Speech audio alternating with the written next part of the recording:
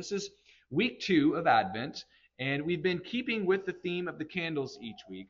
There was hope last week, faith this week, joy next week, and love the week after. And as we're also going through this short series on the covenants, we find ourselves lining up the candle that represents faith also with the Abrahamic covenant. So quite fitting it is that Abraham is the father of faith in Scripture. So these two align this week. I don't know if they'll go that well together through all of this series, but it goes pretty well this week. So this morning, what I'd like to do is I want to give a quick recap from last week. And then after that, we'll speak for a moment on the meaning and the significance of the Abrahamic covenant as it relates to us this Advent. And what we'll find in this narrative that it teaches us patience and waiting, number one. It teaches us faith in the face of uncertainty, and also how we should avoid worldly solutions to our sometimes crippling fears. But before we do that, let's read our text this morning that spells out for us the Abrahamic covenant. Again, the text is Genesis 17. We're going to look at verses 1 through 14 this morning. Church, these are the words of God. Let's give attention to them. When Abraham was 99 years old, the Lord appeared to Abram and said to him, I am God Almighty. Walk before me and be blameless, that I may make my covenant between me and you, and may multiply you greatly.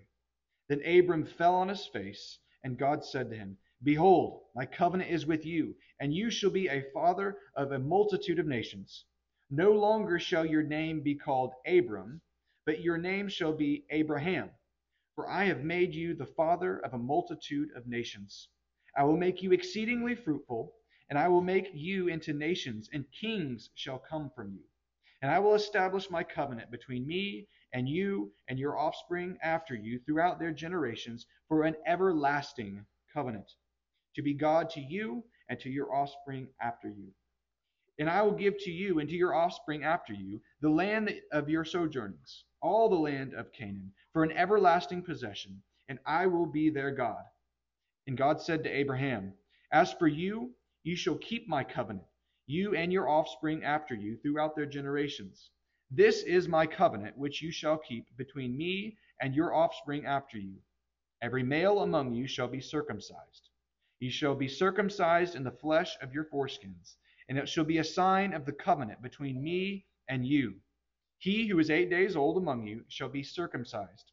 Every male throughout your generations, whether born in your house or bought with your money from any foreigner who is not of your offspring, both he who is born in your house and he who is bought with your money shall surely be circumcised. So shall my covenant be in your flesh, an everlasting covenant. Any uncircumcised male who is not circumcised in the flesh of his foreskin shall be cut off from his people. He has broken my covenant. The word of God for his people. Let's pray. Father, we thank you for your word. We thank you for your everlasting covenant. We thank you that because of Jesus, we can now enter, even as Gentiles, into this great covenant. We see even stretching all the way back from the original announcement of the covenant that people who are foreigners were able to be included in this. Lord, so we thank you today as we approach you that we are part of that one everlasting covenant by grace that you've extended towards us that we now see clearly in Jesus. So Lord, I pray that as we sit humbly at your feet today, being receptive of your word, that you would soften our hearts and allow us to be able to hear clearly from you. Give us ears to hear that we might understand your word. Give us eyes to see that we might lay our eyes on your holy and inspired word that bears witness in our hearts, who have the Spirit inside of us, that we might be able to cry out even saying, Abba, Father, saying amen to all the good things that you've handed to us in your word. We ask this all in the strong name of Jesus. Amen. So last week we spoke about the covenant of works and the covenant of grace, these two big overarching covenants that stretch all through Scripture. And we said all of humanity enters life through this covenant of works that was established with Adam. And if we're going to approach God on our own, we must do it perfectly, is what this covenant says. Perfect, perpetual obedience to the covenant is what the covenant of works says. So that was the essence of the covenant. Okay, we must do it, and there is no wiggle room. But as we saw, Adam broke this covenant. When Adam broke this covenant, he, as our representative head, broke it and we fell with him. And in that way, we are covenant breakers with Adam. That is why we talk about the fall and we include ourselves in that, not just Adam and Eve. Okay, so that was the covenant of works. But then we also talked about the covenant of grace, that gracious covenant where God condescends and offers salvation to us, not by works or by a perfect life in and of ourselves, but by faith in someone who did have a perfect life, namely Jesus Christ. This is who we see as the essence of the covenant. This is the covenant of grace fully realized in Jesus Christ. Okay. Now we said last week this covenant of grace hasn't always been as clear through history as it is now in light of Christ. We know clearly Jesus is who the covenant is with. He is the offspring. But God over time, lots of time, revealed more and more about this gracious covenant with humanity through the means of temporary administrations. This is the way that Scripture talks about these other figures that are part of the covenant. They were administrators of the covenant. So within this one covenant of grace that stretches all through Scripture, we have these kind of sub-covenants. We have the Noahic covenant. We have the Abrahamic covenant, the Mosaic covenant, and also the Davidic covenant. Okay? Then these all culminate, as we will see later, in the final permanent administrator being Jesus in the new covenant. Okay? This is where it's finally fulfilled. So in short, we have one large growing covenant, not many different covenants that contradict each other. This is important to see because there are some Christians that kind of believe that these covenants were different and not one big overarching covenant. They were fundamentally different from each other, and there were, in some ways, people were being saved in different ways through different times. But we believe that the Bible says that no, it's one big covenant all throughout history, and yes, it had different administrators, but it's still one covenant of grace that runs through all of Scripture with continuity. Okay, so the Noahic covenant, that's what we talked about last week. In this Noahic covenant, we saw that God promised preservation and patience in the hopeful symbolism of the rainbow, that thing that you guys still see after it rains many times. And what you see when you see that rainbow is you should see that God loves his creation. He said it's good and that he's committed to it. That God says, I like my creation. I made it and it's good and I'm going to stick with it. So every time we see that rainbow, we should remember that God will not give up on his creation, that he will not destroy everything as he did in the flood. So this is the sign and the seal of the everlasting covenant that was made with Noah. Okay? Now, this week, as you've already heard, we're moving now to the Abrahamic covenant, God's covenant that he made with Abraham. And now we've already given a little bit of a snapshot made with Abraham, that covenant with Abraham, but there's a long narrative to this covenant that spans over several chapters of Genesis. Genesis 17, from where we read, is not the first time that this promise was mentioned to Abraham about the blessing of the nations. It's not just this one short passage. There's actually a long history that comes with Abraham. And that's kind of what we're going to look at this morning. All the way back in Genesis 11, you can follow along if you want, but I'm going to kind of give a summary as we walk through the life of Abraham this morning. But starting back in Genesis 11, we are introduced to this man named Abram. Not Abraham, but Abram, who lived in the land of Ur of the Chaldeans. Okay, this is a pagan land. He's living among pagans. And Abram, we read, took a wife named Sarai. Not Sarah, Sarai. Her name gets changed as well. And as soon as she is introduced in Genesis 11:30, it points out this very important detail that she was barren and had no child.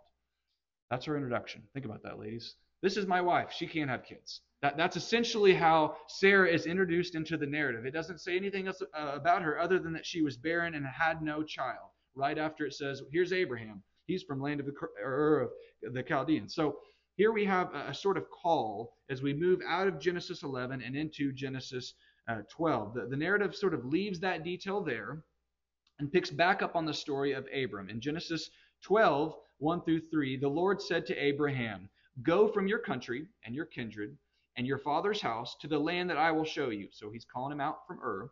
And I will make of you a great nation, it says.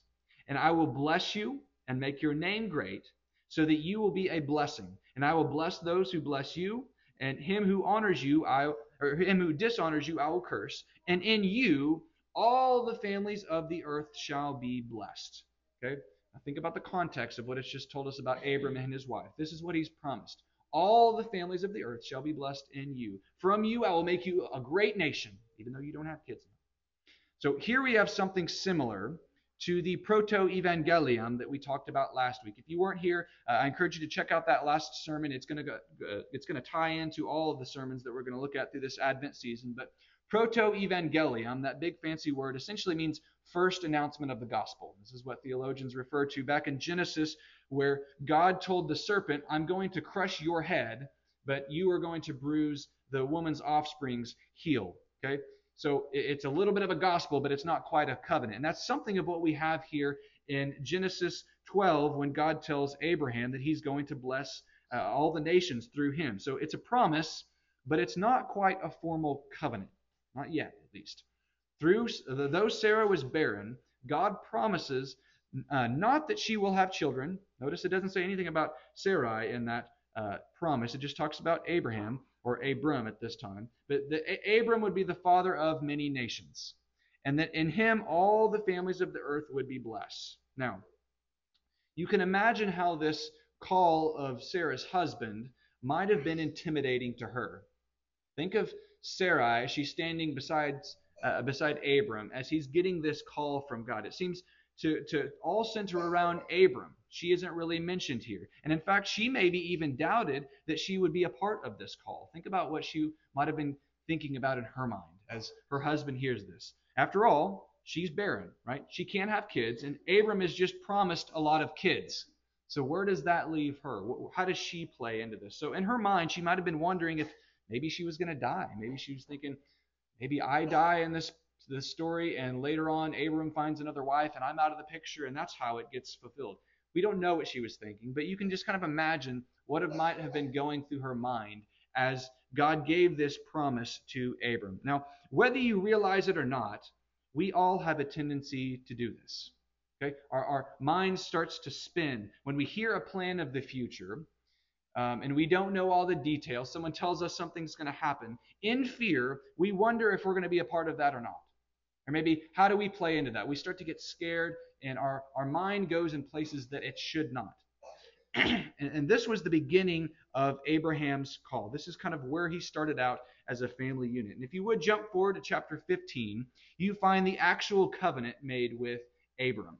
In chapter 15, we read this elucidating story of a divine encounter that Abram had after he rescued his nephew Lot from captivity. And there's also the place where he meets Melchizedek, which we won't get into that today, but this is where he meets Melchizedek that's later mentioned in Hebrews. But turn with me, if you would, to Genesis chapter 15 as we see the covenant is spelled out a little bit more clearly as Abraham is growing on his revelation of what God wants of him in this promise. Again, Genesis 15 says this. After these things, the word of the Lord came to Abram in a vision. Fear not, Abram, I am your shield. Your reward shall be very great. But Abram said, O Lord God, what will you give me? For I continue childless. And the heir of my house is Eliezer of Damascus. And Abraham said, Behold, you have given me no offspring, and a member of your household will be my heir. And behold, the word of the Lord came to him. This man shall not be your heir. Your very own son shall be your heir. And he brought him outside and said, Look toward heaven and number the stars, if you're able to number them. Then he said to him, So shall your offspring be. And he believed the Lord, and it was counted to him as righteousness. And he said to him, I am the Lord who brought you out from Ur of the Chaldeans to give you this land to possess. But he said, O Lord God, how am I to know that I shall possess it? He said to him, Bring me a heifer, 3 years old, a female goat, 3 years old, a ram 3 years old, a turtle dove, and a young pigeon. And he brought him out all these, cut them in half, and laid them half over against the other. But he did not cut the birds in half. And when the birds of prey came down on the carcasses, Abram drove them away. As the sun was going down, notice how kind of dark and eerie this gets here. As the sun was going down, a deep sleep fell on Abram. And behold, dreadful and great darkness fell upon him. And the Lord said to Abram, Know for certain that your offspring will be sojourners in a land that is not theirs, and will be servants there. And they will be afflicted for 400 years, like in Egypt and the slavery that they had there. But I will bring judgment on the nation that they serve. And afterward they shall come out with great possessions. As for you, you shall go to your fathers in peace. You shall be buried in a good old age. and they shall come back here in the fourth generation. From the iniquity, or for the iniquity of the Amorites is not yet complete. Verse 17. When the sun had gone down and it was dark, behold, a smoking firepot and a flaming torch passed between these pieces.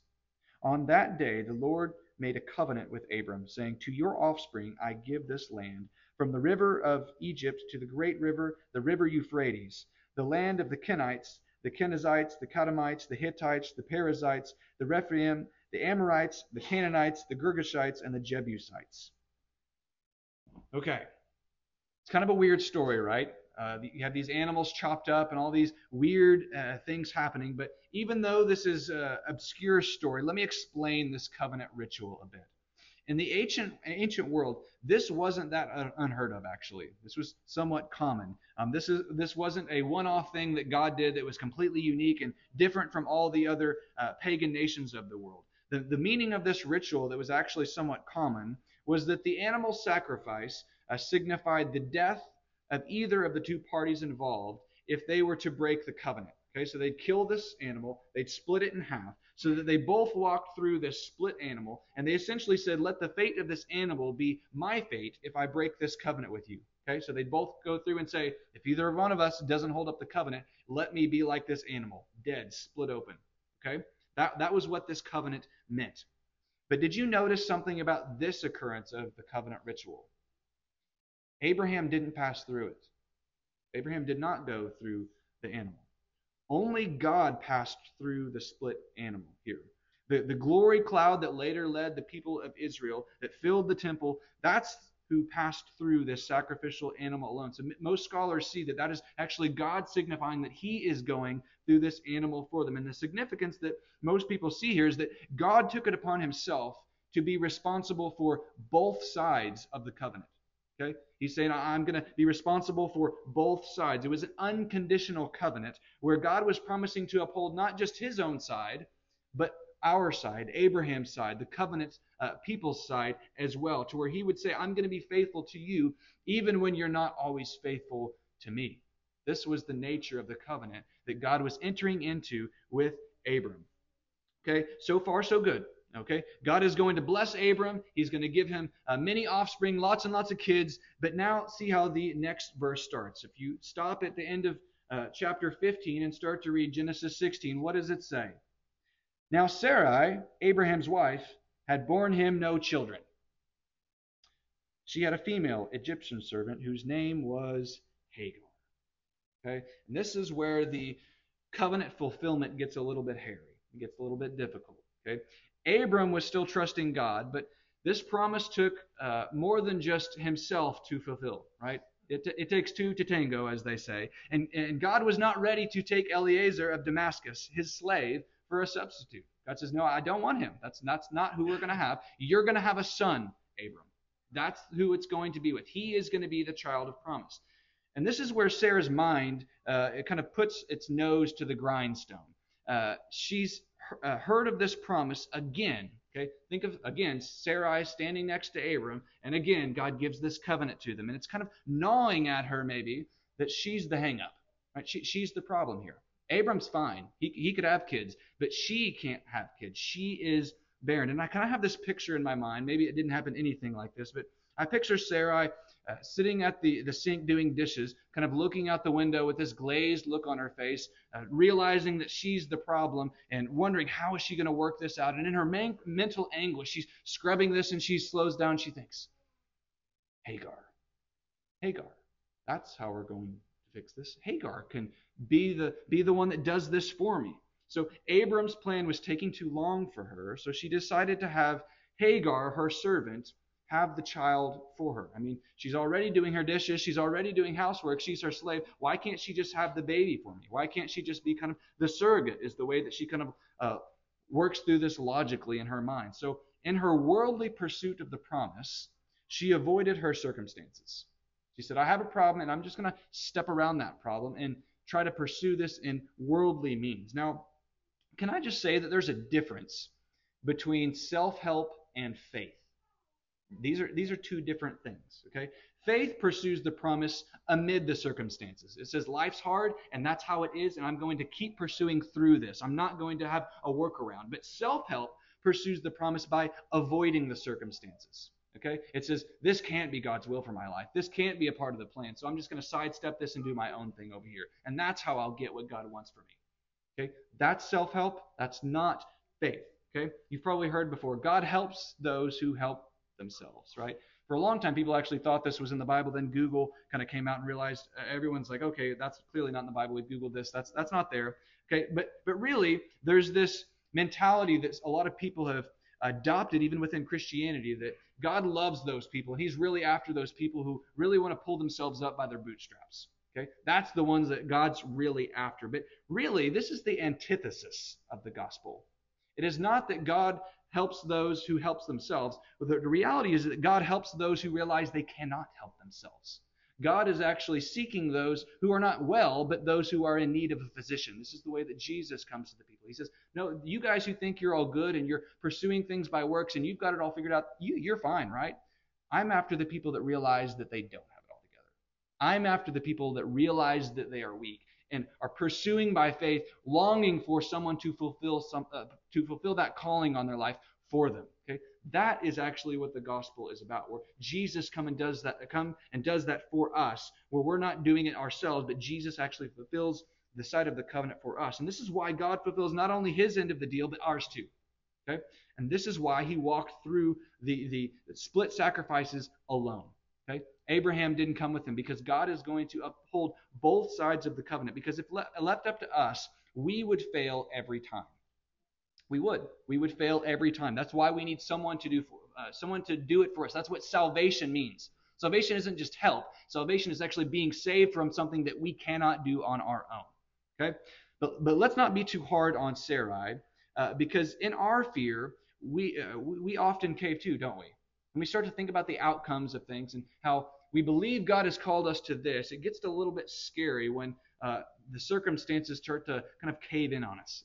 Instead of buckling down in faith, often we compromise in fear, right? Let's just be honest. That's just how we live most of the time. And what we have here in this story is really a reiterated fall, okay? And that's really what happens every time we sin. It's kind of just a mini fall. Think of it this way. Sarah didn't see the hope as clearly as Abram did. So in fearful disbelief, when the going got hard, she decided to pursue the promise by worldly means and told Abram to go into her slave. This was her forbidden fruit, we might say. She wanted it so bad that she was willing to do anything to get it. And like Eve, she proposed a deviation from the plan, gave some to her husband, and fell. Okay? They both fell. But it's not just Eve. It's not just the women in this story. It's not just Sarai. Abraham. Think about Abraham. Abraham, like Adam, failed in leading his wife. He was not a good leader for her. He should have rejected the plan, reiterated the promise to his wife, said, no, God called me to do this. It's going to be my son. And God said nothing about your slave. He said that I'm going to do it. And guess what? You're my wife. We're going to do this together. We're going to pursue this by faith. He should have preached the gospel to his wife. Instead, though, he caved. Right? He compromised. He gave in under the pressure. He was a passive man. And again, after this fall, there's a gracious provision made on God's part. Just like in the original fall, He preserved the covenant and patience and left the possibility open for repentance and faith. This was the covenant of grace at work in full swing. Once again, God was faithful to people who would break His covenant, who would do what they should not do, even though they knew it was wrong. And He still loved them. He still pursued them. Now, of course, this did give a result. As we think about what Sarai did with Hagar, it wasn't that nothing happened. Okay? It wasn't that she said, Abram, I want you to go into my slave, and that there was no baby. Actually, it happened, right? The result was that Sarah actually had a child, but it wasn't her child. It was this stepson, and it wasn't the son of promise. It wasn't exactly what Sarai had anticipated in her mind. In her mind, it was glorious and pretty, and we'd get it, and we'd pursue it this way, and it'd all be happily ever after. But then when it actually came, it wasn't quite what she thought it was going to be, was it? The grass is always greener on the other side. And besides the unsatisfying result of her actions, by the way, we call these consequences, she ended up bitter at Hagar and still longing for more. Okay? So in her pain of faithlessness, she hurt herself and others. She's left a bitter woman. Let's just be honest. She's bitter about what she has done. This is her consequences that she's dealing with, and she's left unhappy. Hagar is hurt, and now we have a child out of this that's probably confused. This is the actions, or this is the consequences that we get from actions that aren't done in faith. And this is a good place for us now in this Advent season to come to terms with this tragic element of life. This is the reality of life. Consequences are real. Right? We can't just put a face on and say, no, everything's happy clappy all the time. No, it's not true. Sometimes we walk willfully into sin, and there are consequences that we have to deal with. And yes, God pours out his grace upon us and still gives us promise, still gives us hope, but that does not automatically erase the pain of our consequences. It hurts sometimes. It's painful. And Advent is the season where we grapple with this reality that we don't always get what we want right now. And that hurts. That's hard. That's painful. It teaches us patience. And if we try to make things happen too soon or by the unapproved means, we may incur pain upon our own lives and quite possibly pain in other people's lives as well. Hurt people hurt people. Okay? That's what sin does. It hurts people. But it's in these times that we must hold on to the promise all the more. Our faithfulness, this is the way Romans puts it, and I love it. It says, our faithfulness does not nullify the faithfulness of God. Our faithlessness does not nullify the faithfulness of God. So even when we're not faithful, God is still faithful to us. He remains true to his covenant people. Okay, now if we could move back to the narrative, let's keep moving in the life of Abraham. I want to give you a little timeline if you're not familiar with it. When Abraham was called by God in Genesis 12, it says he was 75 years old. Okay, so think a 75-year-old Abram. And when Hagar bore his son Ishmael, he was 86. He was 86 years old. Think about those timelines and that time. Let's just let that timeline sink in and realize that Sarai had waited 10 years on God's promise before she caved. That's actually a pretty long time, isn't it? If God tells you he's going to do something, waiting 10 years, that seems actually like a pretty long time. How long have you waited in a dark season before you caved? Okay, many times we cave in a couple days or weeks. Sarah, she waited 10 years. Maybe we shouldn't be so hard on her. Now jump forward to where we began in Genesis 17. Here, Abram is now 99 years old. Okay, he started out 75. Now he's 99 years old. Nearly 25 years after God called him and promised him to be the father of many nations and have as many children as the stars. Here, 25 years later, he reiterates this covenant promise to him and gives him the sign of circumcision to be a symbol of the promise. I want you to think about that. 25 long years. And it's at this point in Abram's life where it probably was starting to feel a little bit tantalizing, wasn't it? Where God keeps telling him, hey, I'm going to have this really great thing for you. Here's my covenant. You're going to have lots of kids.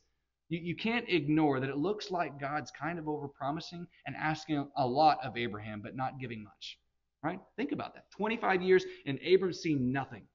And now God's asking him to, 25 years later, almost 100 years old, change his name as an adult. Think about how difficult that would be. Going around telling everyone, I know you have called me Abram in the past, but God, he wants to call me Abraham now. So I need to do this quick name change. Okay, that's tolerable. That's not the end of the world. That's a small matter as an adult. But you know what's not a small matter as an adult? Circumcision.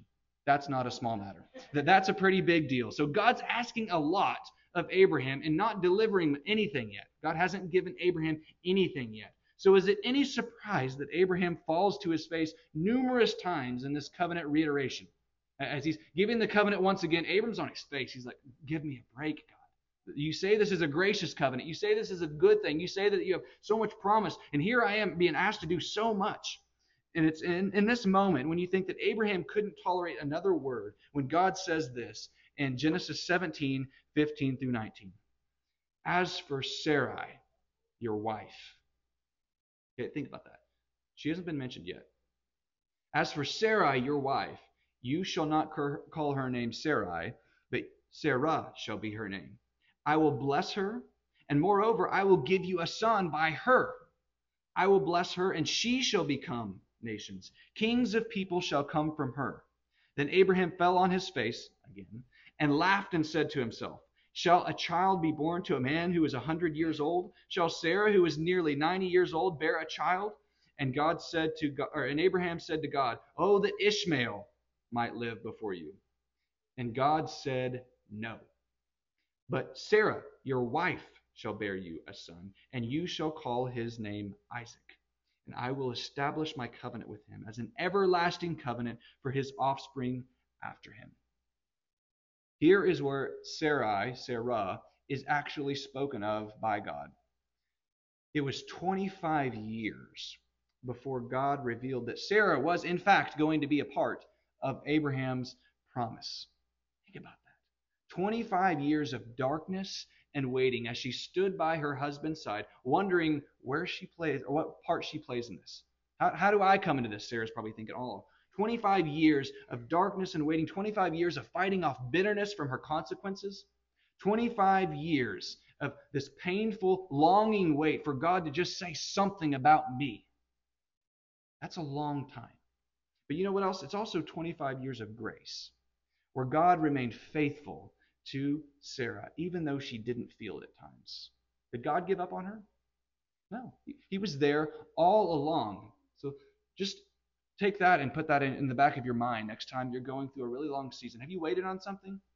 I'm sure there's things that you guys have waited on. There's probably something that you're waiting on now in the season of Advent. Remember Sarah, 25 years of waiting, and God is not faithless. God is faithful towards her. And even when she's getting bitter, angry at God, angry at her husband, angry at Hagar, bitter, God stayed faithful to her and brought her out of that. So long story short, I think you all know the story, but Sarah had the baby. Okay? His name was Isaac, and he was the one that continued the seed of Abraham throughout the ages, all the way down to Jesus Christ himself. That's where Jesus came from. He came through this conception that happened between Abraham and Sarah having Isaac. And just about the time that Sarah and Abraham probably thought life was slowing down, they're getting back to a stress-free pace of life, God asked Abraham to do what? Sacrifice that son. So that just goes to show you that life never really slows down to a stress-free pace.